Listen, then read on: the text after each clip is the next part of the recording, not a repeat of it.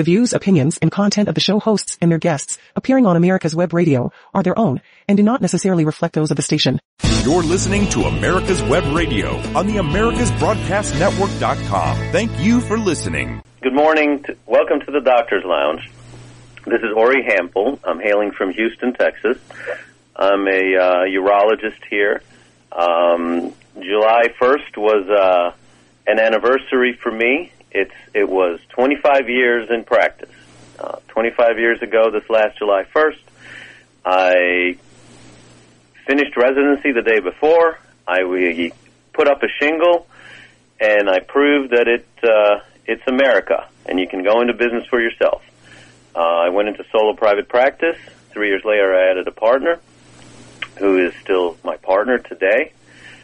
We both trained at Baylor College of Medicine, an excellent training program for urology. I'm very fortunate to have had tremendous professors and teachers and mentors, and I'm always grateful for that.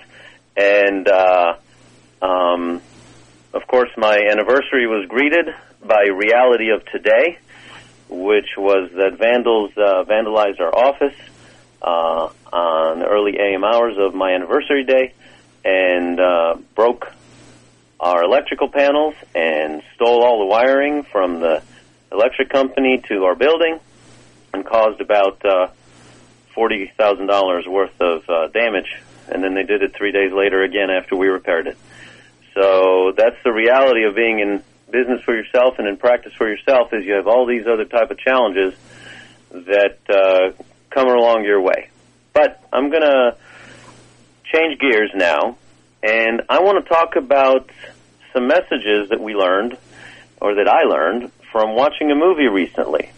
Someone recommended to me that I should watch the movie You Can't Take It With You. This is a movie from 1938. It's a movie that starred Lionel Barrymore and James Stewart. And again, it was in 1938. The background setting, of course, is the Great Depression at the time. World War II had not yet started for the United States. And there were many messages in that movie. One of the characters in the movie is a Mr. Kirby, who's a mogul and very wealthy, and he tries to take over land and buildings and control things. And Jimmy Stewart works for is his son, and he works in his business, and he falls in love with a woman who works for him, a stenographer, and her father is named Martin Vanderhoff, and he's played by Lionel Barrymore, and he's eccentric. He has a property that Mr. Kirby wants to take over, so he can take over the whole block and build a factory or something like that.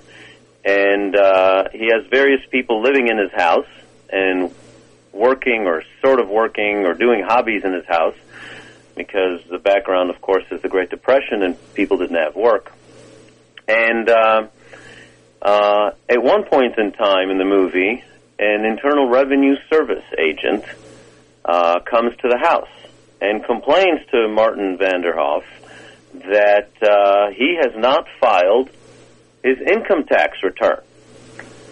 And Martin Vanderhoff responds that I've never filed an income tax return and I don't plan on it. And this was, I guess, radical thinking. Of course, it violated the law, and but the whole issue about this was that this was a whole exchange here that was in the movie, and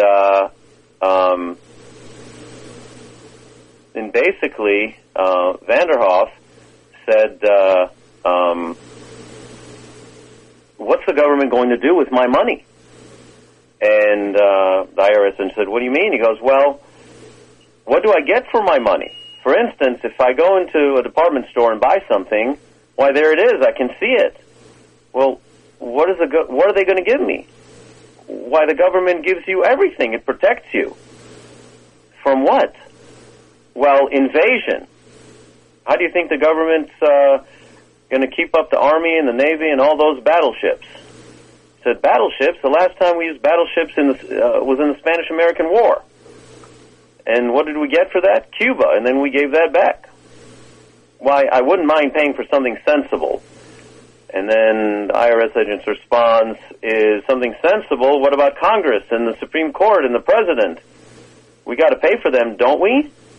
And Vanderhoff says, not with my money, no sir. So, who's going to pay for all those buildings down in Washington? And interstate commerce? And the Constitution? The Constitution has been paid for years ago. And as for interstate commerce, what is interstate commerce anyway? Well, there's 48 states. And if we weren't for interstate commerce, nothing would go from one state to another, see? Well, why not? Have they got fences? Well, we're not here talking about interstate commerce, but this is a very good point. When we spend our money, our hard-earned money, after we go through the trials and tribulations of our jobs or our businesses or both, then through that success of generating an income, we pay our money to the federal government in taxation. And then the federal government is supposed to provide for the welfare of our country and for us. And then this movie brings out a very good point. At the making of this movie, the Internal Revenue Service only existed for 25 years. The 16th Amendment of the Constitution was ratified on February 3rd, 1913. Prior to that, the federal government, could not impose an income tax. The first almost 150 years of this country, the federal government was able to function and on other sources of income, such as tariffs and other sources of income, and didn't need to confiscate our work product as an individual in order to provide us services. So in those days, in that day and age,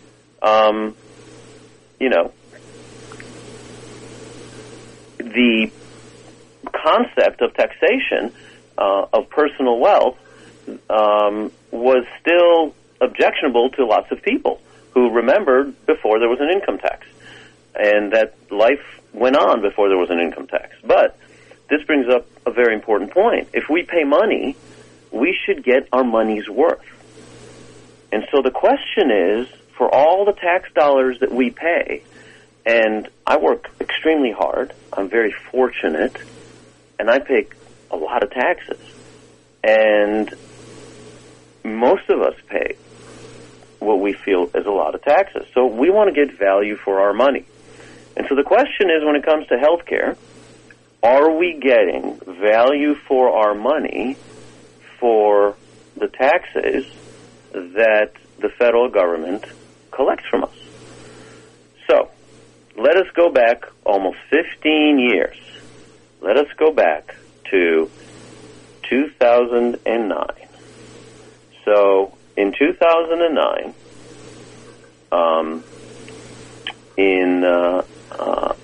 on February 17th, 2009, President Obama signed into law the American Recovery and Reinvestment Act of 2009.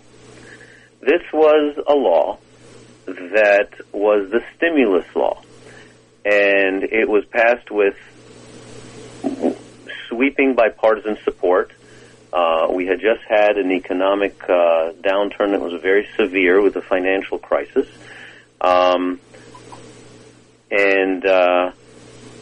This law was supposed to be around $760 billion of law. It was later scored at $832 billion. So somewhere along the way, the federal government did not stay within its budget for at least $72 billion worth. And what did we get for this extraordinary amount of tax dollars? Almost $1 trillion. Well, we were supposed to get shovel-ready jobs to build the nation's infrastructure for interstate commerce. And there was a whole big part of this law that is related to healthcare. And this law is called the high-tech provision, the Health Information Technology for Economic and Clinical Health. And it stands for the High-Tech Act. And this act was to promote the adoption and meaningful use of health information technology. Now, the original price tag on this was around $28 billion. And the federal government was going to spend $28 billion of our hard-earned income that they have taxed from us to help adopt electronic health records. It was going to be an incentive program that encourages. I like the word encourages. It sounds so elective. It sounds so as if we have a choice. It encourages hospitals and providers to adopt EHR systems, electronic health records systems, and improve privacy and security of health records. So the first thing it did was it virtually forced, this law virtually forced all physicians and all healthcare entities to go to electronic health records. At the time, it was called electronic medical records, EMRs, and later that became more universally known as EHRs. And the purpose of this was, or at least the intention of this, was to provide accessible health information, to provide what's called interoperability. In other words, that your medical record was portable. So if you went from one facility to another, there'd be the free exchange of health information and to be able to provide you better care. Well, that was the intention. So I've said on a previous show that when we look at laws that are passed and made by our federal government and our state governments and our local governments, there's always a good intent, a good intention. So the good intention here is to provide accessible health records for patients and for their doctors, and to provide better care, and remember, meaningful use, okay? Meaningful use. Those are very important words because it means that it's useful and it's meaningful. But did it do that? So, back to the $28 billion. So what it did was it provided these incentives. And I know countless physicians that when they adopted electronic medical records, first of all, the average one costs 6 figures. And most physicians, the average physician by now, it's been almost 15 years, is on their third EHR, which means that they have implemented a 6-figure cost center, not a profit center, 3 times now. And the question is, what did we get for it? Because it's a huge expense in the practice. We got some good things. When I get called about a patient in the middle of the night from the emergency room, or a patient calls me with a problem, I can log into my office remotely. I can access the patient's electronic health record. I know what medications they were prescribed. I know what medical problems they have. I know what surgeries I've done on them. And I can better manage my patients. That is a good thing. These electronic health records provide for patient portals. So I and my family have had a lot of interactions with healthcare providers in recent years, and especially with large hospital systems. One can go in there, log into their patient portal, access laboratory studies, radiology studies, notes, and be able to access your records. Because as physicians, we are custodians of the medical record. And the medical record belongs to the patient, but we're the custodians. We take care of it. And it used to be in the past that the patient could get copies of their medical records. They have to pay for it, usually, for the cost of copying and accessing. But now the patient can do that themselves and in real time, or at least in the time that the labs are released by the system to allow the patient to see them. And so these are good things. These are good things. The interoperability has been a big failure. I believe it was, 10 years ago, the Veterans Administration organization, along with the military retirement system, along with the TRICARE system, these are the government healthcare systems for the federal government and for the military, tried to figure out a way to be able to have all these electronic health records within the federal system talk to each other, and they spent over $2 billion trying to get this to work, and then they gave up. So they threw away $2 billion of our tax dollars trying to get all these electronic health records talking together, and it failed. So the question is, back to what Martin Vanderhoff said, what do we get for our money? Are we getting value for our money? Is this the right way to spend our healthcare dollar or our tax dollars? So let me go a little bit further. So many physicians that I know were early adopters of these electronic health records because they were encouraged, as the law says, encouraged. And the encouragement was that if one jumped through the hoops and put in an electronic health record, and they would be able to receive incentive payments. And those payments totaled up to $18,000 for implementing an electronic health record. Of course, the average cost of getting one of those things up and running is in the six figures, so this was maybe a discount at best. Unfortunately, so many of the physicians that I know that got that $18,000 eventually got that $18,000 clawed back by the Center for Medicare and Medicaid Services via the Medicare payment system. And because they found all kinds of glitches and loopholes, and where the physicians didn't quite meet the ability to jump through every single hoop that the federal government put in there for electronic health records. And they ended up never getting and then losing all or most of that incentive payment.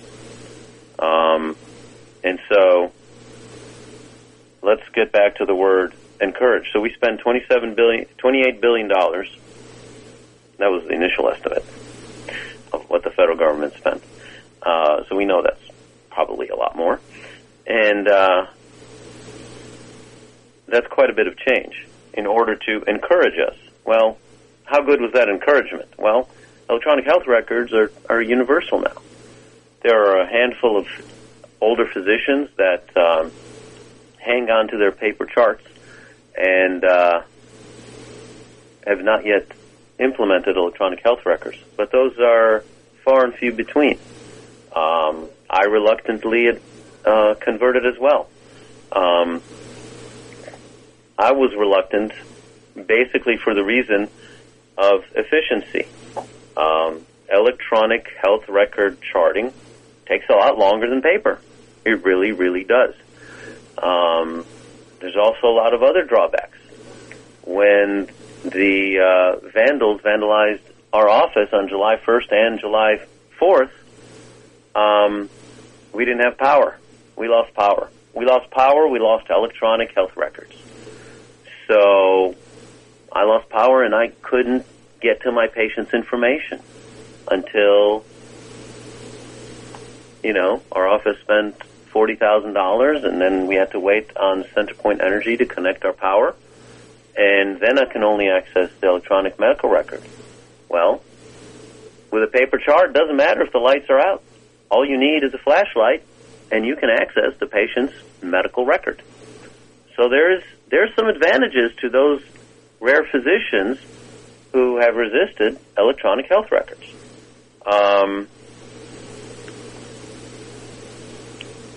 there are other issues, and that is to do with Internet. We have a corporation that shall remain nameless, but their name might rhyme with Comcast. And they're a large corporation. They're an Internet service provider for both our offices. And we have downtimes. We have times when our Internet is down. And the hospitals have times where their Internet is down. Sometimes in the middle of the day, sometimes it's maintenance. But when the Internet is down, the electronic health record may not be accessible. And then you can't take care of the patients. You have a patient, and you just don't have the health information that you need because we are now depending on electronic technology. And it only works when the electrons flow. It only works when the electrons flow within the electrical wires, and it only works when the electrons are flowing throughout the Internet. And that is a drawback of electronic health records. Do I have an electronic health record? Absolutely. Do I like it? Absolutely not. Am I prepared to change? No. I don't want to spend over six figures, and that spending is just getting that done. The amount of productivity lost when converting charts and learning how to use a new EHR system is a tremendous cost center. And a tremendous cost center, not just in dollars, but in time and in productivity lost. And for this, we paid over $28 billion of our tax dollars. Okay? And so what else did this high-tech law do? Well, the government did realize that when they introduced electronic health records, they also introduced risk. Because when that paper chart is behind lock and key in the physician's office,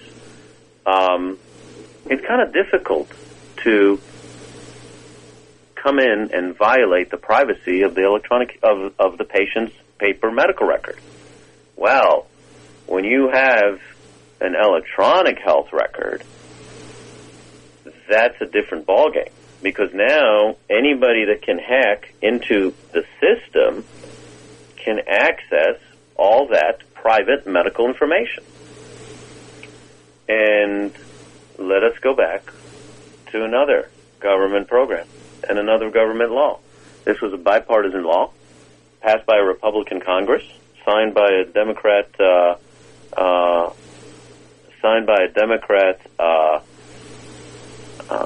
President, Bill Clinton, in 1996. It was called HIPAA.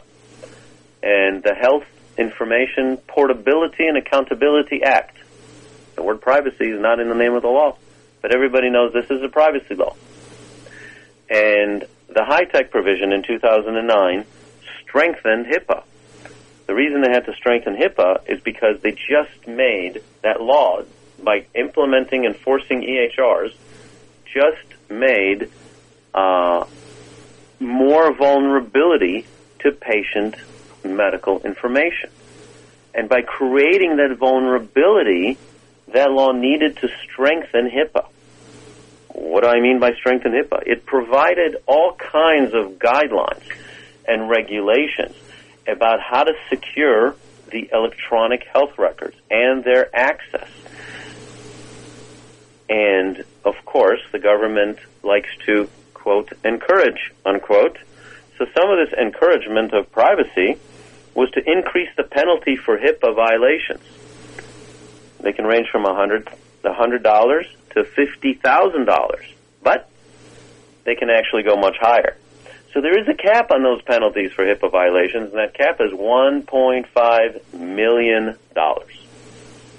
So we have penalties, we have fines, and we have the use of our tax dollars. Are we getting our value? And so that is a difficult question to wrestle with, because every time we look at our W-2 statement, we see how much income tax is withheld. our 15-year-old daughter got a job this summer, and she noticed on her paycheck that Social Security and Medicare tax is removed from her paycheck. And to her, that dollar amount, which is not very high, seems to be significant because she already calculated immediately upon seeing her first paycheck this summer how much she has to work in order to pay for her Social Security and Medicare benefits, which may or may not be there in 50 years, assuming they don't raise the Social Security and Medicare age to keep the program solvent.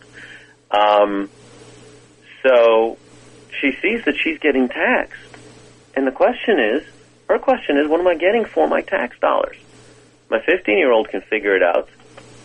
The character of Martin Vanderhoff, played by Lionel Barrymore, certainly figured it out. The question is, when are all of us going to figure it out and demand that when we spend money on anything, when we go to the store, we want value for our dollars. We don't mind spending our dollars. We have a very vibrant economy in the United States of America. We spend a lot of money. We have a high GDP, around $20 trillion. It means we spend a lot of money. But when we spend it, we want to get value. And the question is, did we get all of the value we expected out of the American Recovery and Reinvestment Act of 2009? So, let's talk about some of this value and the provisions. And is the strengthening of these HIPAA violations, penalties, and regulations, was it effective? I recall that, this is over 10 years ago, I believe the Blue Cross Blue Shield system in California got hacked. And virtually everybody who had Blue Cross Blue Shield insurance in California, I believe that was the insurer. I could be misspeaking, but it was definitely in California and it was definitely an insurer.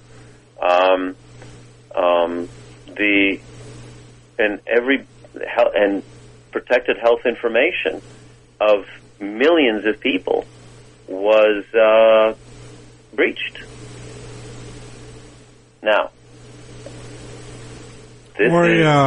we need to take a quick break. And,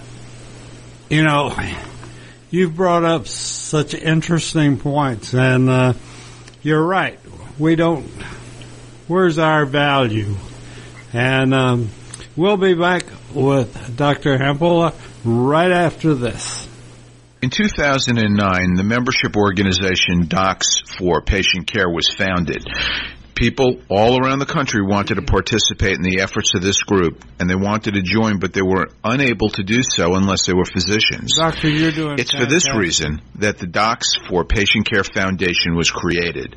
Now, everyone can join the fight and become a member of an organization created by doctors for patients, dedicated to fighting for your healthcare freedom and preserving the doctor-patient relationship.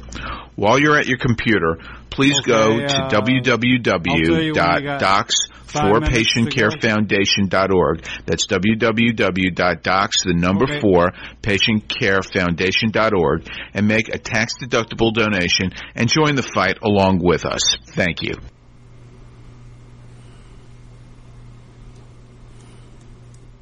The Docs for Patient Care Foundation is your way to join the fight and become a member of an organization created by doctors for patients, dedicated to fighting for your healthcare freedom and preserving the doctor-patient relationship. Get a pen and paper. Write down docs4patientcarefoundation.org. That's DOCS, the number 4, patientcarefoundation.org. Go to our site and please make a generous tax-deductible donation and join the fight today. Thank you.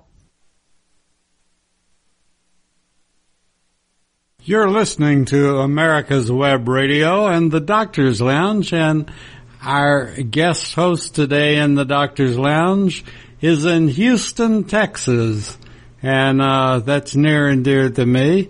And now let's get back to Dr. Ori Hampel and the Doctor's Lounge, and it's all yours, Doctor. Thank you, David. So before the break, we talked about the security of the health information and whether HIPAA strengthening that was added by the high-tech law of the American Recovery and Reinvestment Act of 2009, whether that was effective. Well, it is effective from the standpoint that we've seen that we've had to change password and then large passwords. I think one of the hospital systems where I practice in a couple of their hospitals recently forced me to change a password to like 15 characters. I mean, it's insane.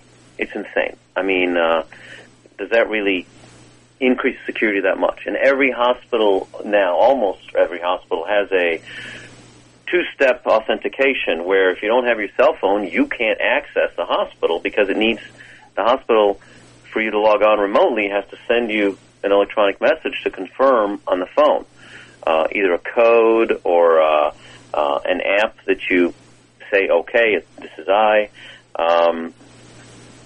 And so there's so many layers of security that the question is, are we really protecting the health information, or are we just causing obstacles and delaying access to the care? It takes a long time sometimes to log on remotely to the hospital system to access the electronic health record when we need to chart on our patients or get information. So let's move on to additional issues that had to do with this high-tech law. Part of the purpose was to improve the quality, safety, efficiency, and reduce healthcare disparities. That was the goal of this high-tech law. Now, this is almost 15 years.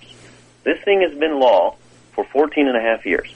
And the question is, for the well over $28 billion that are of our tax dollars that have been spent on this law, not to mention all the private sector money that has been spent. So, for example, $28 billion, that was the incentive part. But, every government entity that provides health care had to get their own electronic health records. And, are we getting our money's worth for what they spent to obtain those records? And every private entity, such as, our private practice, our private group practice, and every hospital system that is private had to spend, 6 figures for small practices, 7 or 8 figures, or possibly more for large hospital systems, of private money to put in place these electronic health records. And so all this amount of money that was spent, well, did it improve the quality, safety, efficiency, and reduce healthcare disparity? I mean, this is the goal of the law, right? That was a goal, a noble goal, a good intention. Remember, all laws are passed with angelic good intentions. We're going to go under that premise, okay? We're not going to use the Ronald Reagan line of government is the problem. We're going to say that government has a purpose, and we want government to do a good job of performing its function and giving us value for our money, okay? And so I'm not opposed to paying taxes, but I want to get my money's worth out of those taxes. I want those taxes to work, those tax dollars to work effectively. I want them to be handled responsibly. So the question is, did the government accomplish its goal with this law? Did we improve quality? We've discussed this in many other shows. I did, as well as Hal did, as well as other hosts on this show. And did we improve quality? For example, I could tell you for a fact that hospital systems maintain all kinds of quality metrics and meaningful use. Remember those words from earlier this show? They're supposed to maintain metrics and measurements of quality. Well, we have countless stories where these electronic health records put in automated order sets, which are built in, sometimes with and sometimes without physician input and supervision. And so that a patient comes with a specific complaint, and one of the, I think, most egregious things I've seen over the last 15 years was that the patient comes in with blood in the urine, with gross hematuria. They are bleeding, and then they get admitted to the hospital, sometimes, usually with a catheter being placed and irrigation and all kinds of orders like that. And the automatic order set is implemented in order to follow those quality metrics. One of those quality metrics on hospitalized patients is to prevent blood clots, deep vein thromboses, pulmonary emboli, blood clots, things that can kill people and hurt them. So when those order sets are invoked, the patient gets put on blood thinners, on anticoagulation medications. And sometimes, because these electronic health records have turned physicians and nurses into robots, where the electronic health record is managing the patient, and the human being that is interfacing with the patient has relegated their synaptic function, the reasoning function of the brain, to the computer. And therefore, because there's an order in the computer to give an anticoagulant, a blood thinner, to the patient, the nurse comes by and injects the patient's abdomen with Lovenox, for example. The patient is actively bleeding, and they just got a blood thinner to ensure they continue to actively bleed. And I have not one, not two, not three, way more examples of my patients, or patients that I was brought in to care for in the hospital setting, where they came in bleeding and got blood thinners and continued to bleed to the point where they needed transfusions, and sometimes multiple transfusions and other blood products in order to reverse the anticoagulation that was given to these patients. And so, yes, that's not quality. That's harming patients. Okay? And that doesn't happen. That does not happen unless you have an electronic health record that is guiding this. Because I've discussed this at a previous show. When I was a medical student, when I was a resident, we hand-wrote our orders. And when you hand-wrote those orders, it forced you as a physician to think through, what IV fluids do I need? What medications am I ordering?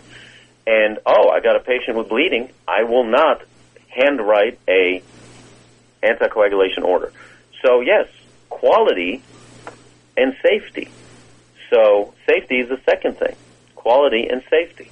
We just talked about quality metrics in order to avoid blood clots, and then safety violation where the patient was harmed, not taken care of and protected and made safe, was harmed by the electronic health records and the protocols that get started with one click,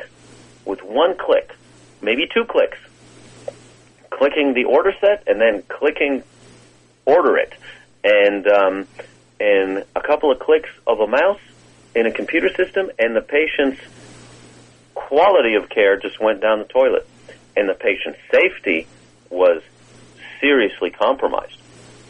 So now let's talk about efficiency. This law was to cause efficiency in managing healthcare. All right. So I could tell you for a fact that electronic health records lengthen the time that a physician takes to chart on patients compared to the old paper charting. Is more information displayed and captured? Yes. Is all that information that is captured in every visit not already present in other parts of the medical record? No, that information is already in that medical record, but it's reiterated by these electronic medical records because that is how they're designed. And on the one hand, it's good because it can bring information that to the forefront. The other hand is bad because it creates electronic medical record notes that when you print them out, sometimes they're 4, 5, 10, 15 pages for one visit, for one note. And, you know, the old expression, garbage in, garbage out. Well, that's a lot of garbage out. Is there information there? Absolutely. But when I send an electronic medical record to a referring physician, to a health insurer to approve a procedure, they have to sift through so much ink, digital ink or physical ink, in order to figure out what is this doctor thinking? What is this doctor trying to do for this patient?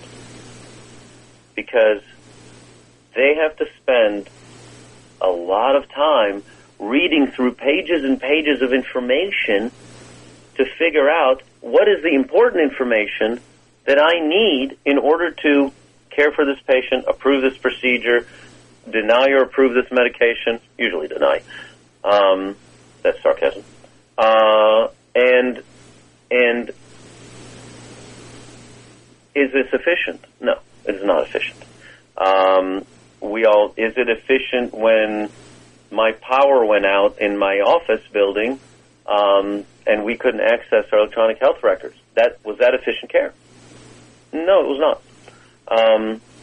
And then let's talk about the last thing, reduce healthcare disparities. It's been 15 years.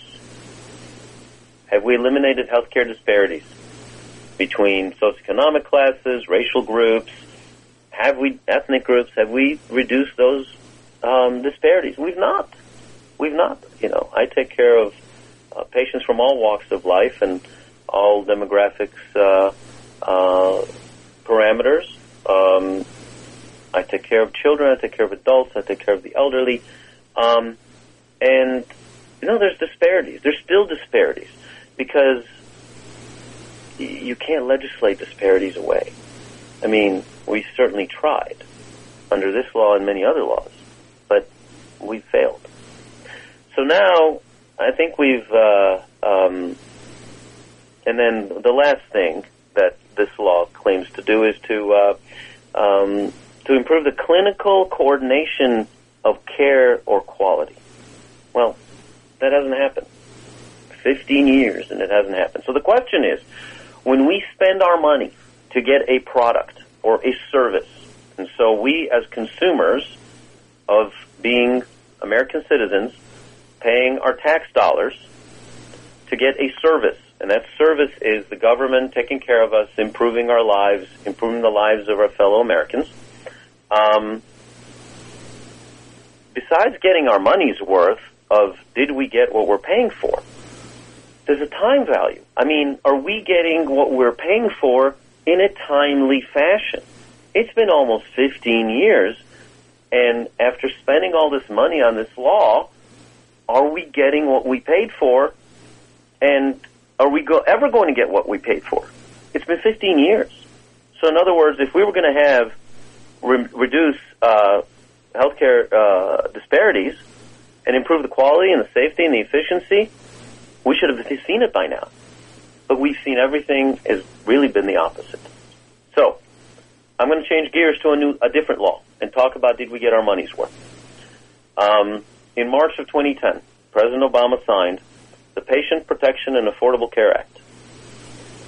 And that oxymoron of a name of a law, of course, we always know that any federal law, you read the title and you know the reality is the opposite. So that was later renamed the ACA instead of PPACA. And then later, and of course, it's affectionately known as Obamacare, and Obama said he liked that, and President Obama said he liked that name. And the original price tag was $940 billion. This law was going to cost our taxpayers $940 billion. And why did we have to pass a $1 trillion law? The reason was because we had an urgent situation. There were 27 million Americans that did not have health care. Well, they did have health care. They did not have health insurance. 27 million Americans did not have health insurance. So we were going to spend $940 billion. Well, the government accounting office later on figured out that it was really $1.683 trillion that was spent in the first few years. So it was not $940 billion, it was twice that. It was over $1.5 trillion were spent on Obamacare. This is initially, of course, much has been spent since then. And remember, we had this law, and the law was supposed to fix access to care and make those 27 million uninsured patients insured. Well, I was just reading the other day, something came from Yahoo Finance. This is within the last month, and it talked about how states are doing as far as providing health care services, etc. And guess how many uninsured do we have in America today? 27 million people. So we went from from spending $1.683 trillion in order to make sure that 27 million people are not uninsured and therefore theoretically having access to care. Of course, we've discussed that insurance and access are two different things. And 13 years later, we have the same amount of Americans, the same number of Americans that are still uninsured. So, did we get our money's worth? We spent 1.683 of our hard-earned tax dollars. And in order to insure 27 million people, 13 years later, we have 27 million people uninsured. I think our government has failed us. And this is not a partisan thing, because Republicans had the chance to change this law, implement it. The Supreme Court had a chance to shoot it down versus change the word penalty to tax in order to make it legal and legislate from the Supreme Court bench. So this is, and of course the law was passed by Democrats without a single Republican vote. But so both parties have failed to stop this kind of irresponsible spending. Now, did the law do anything that was good? Did Obamacare accomplish anything that was good? Yeah, I mean, I have a lot of patients that have insurance coverage because of Obamacare. Many of these people have deductibles that are out of control. Some of them, the deductible alone is in excess of $7,000. So that means that if they have a surgery, they got to come up with the first $7,000. And for most Americans, that's unaffordable. We know that 80% of Americans can't come up with, or 50% of Americans or more can't come up with $500 for an emergency, and you're talking about deductibles that are $7,000. That's not access to care. It might be health insurance coverage. Did this law, are we just talking about tax dollar expense? I could tell you that, all right, thank you, David. I could tell you that the health insurance premiums that I pay for my insurance coverage, and President Obama said you can keep your health care plan. Well, I was one of the few people he was actually telling the truth to. And I have the same pre-Obamacare plan. The only problem is my annual premiums have tripled in the last 13 years. Tripled. I spend over $24,000 per year before I or my kids seek any health care, just in premiums. That's a lot of money. That's a lot of money. And which is why I drive Toyotas and not a Tesla. In order to in order to be able to afford healthcare.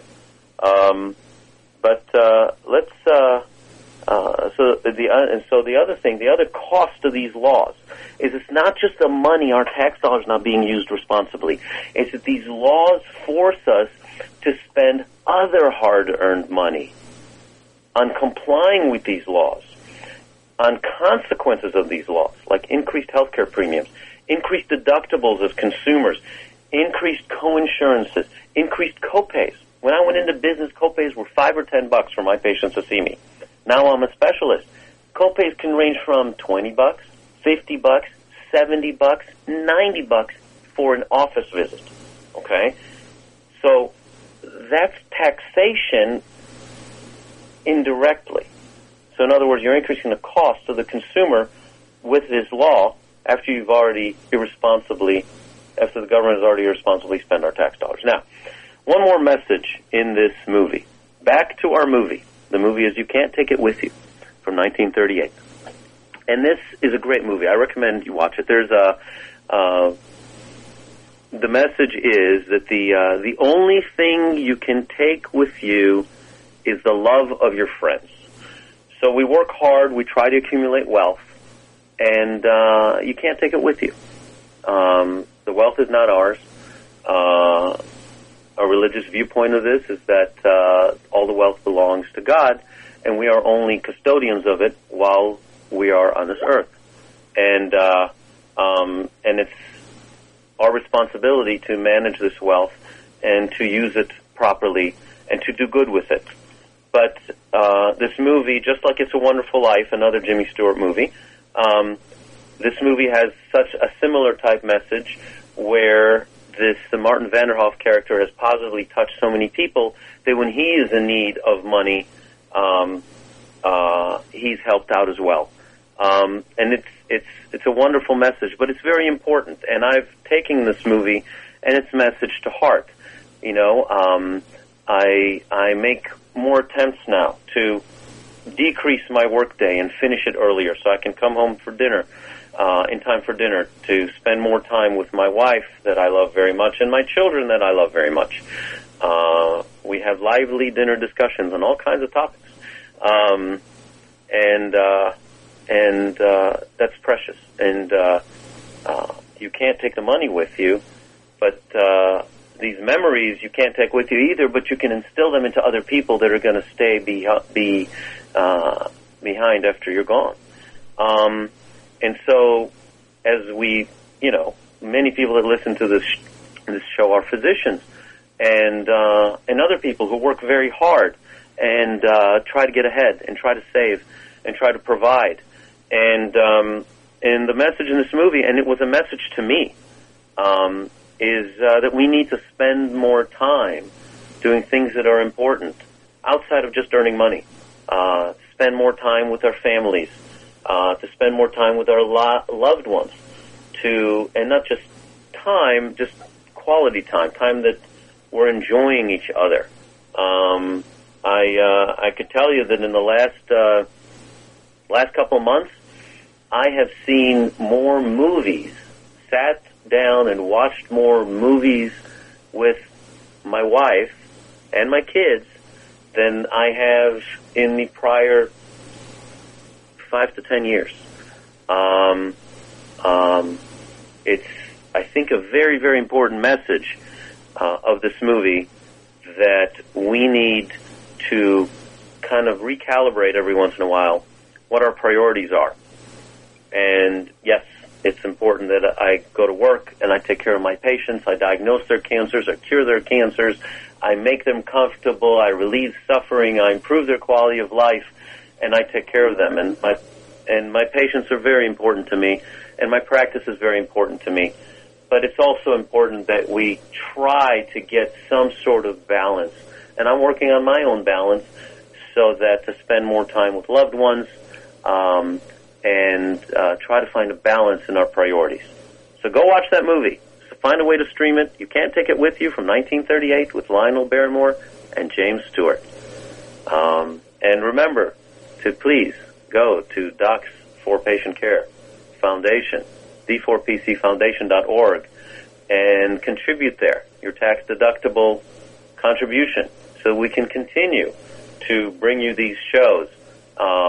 Nobody in that no physician in that organization is paid. We do it voluntarily, and because it's our mission to improve health care for everybody and improve access and quality of care for everybody. So this is Ori Hampel. I'm signing off from Houston, Texas, where I hope it cools off, but I really know that it will not until October. And so we will continue to sweat here in Houston as we go on. Have a good day, everybody. You're listening to America's Web Radio on the AmericasBroadcastNetwork.com. Thank you for listening. The views, opinions, and content of the show hosts and their guests appearing on America's Web Radio are their own and do not necessarily reflect those of the station.